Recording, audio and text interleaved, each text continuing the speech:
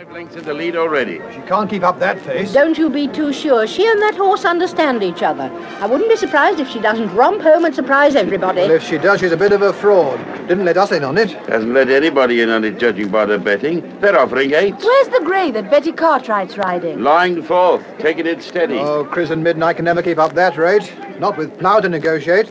She'll have had it by the time they start back in for home again. Oh, listen to dismal Desmond. Don't blame the poor man. He had a very bad night. Yeah, you can say that again. Yeah, you shouldn't have all these night parties. Leaves you with a thick head and a bad temper, my boy. Just lack of sleep. Nothing to do with the party, either. Fetched out in the middle of the night to look after the refrigeration plants. Well, it's not your job, surely. Oh! By Jove, our Chris was well clear of that lot. One of them's down. They were too bunched going over the jump. The grey's still loping along very comfortably, though. Bags of reserve there, I'll bet. And Betty Cartwright uses her head as well as her hands.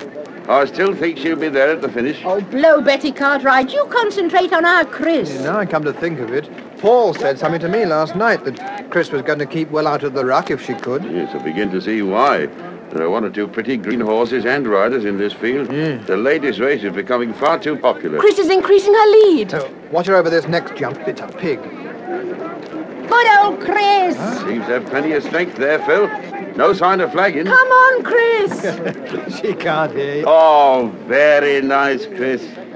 Damn it, she's increasing her lead. And over the next one, no trouble at all. Now for that long uphill drag, though.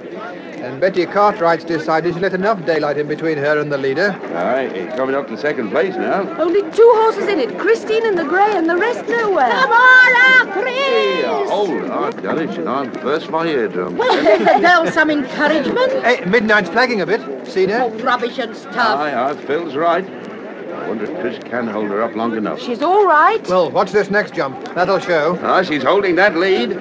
If she can coax Midnight over the last few jumps, she'll manage it yet. Yeah, come on. Hold your breath. Now then, Chris, gather her.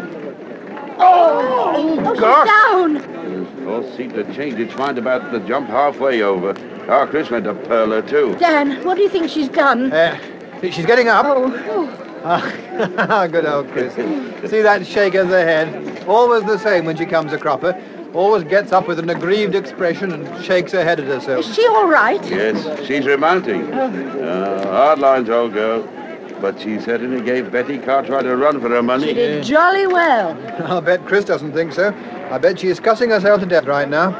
Everything in her favour, and she goes and does a belly flopper across a perfectly simple jump. Hey-ho. That's point to pointing, that is.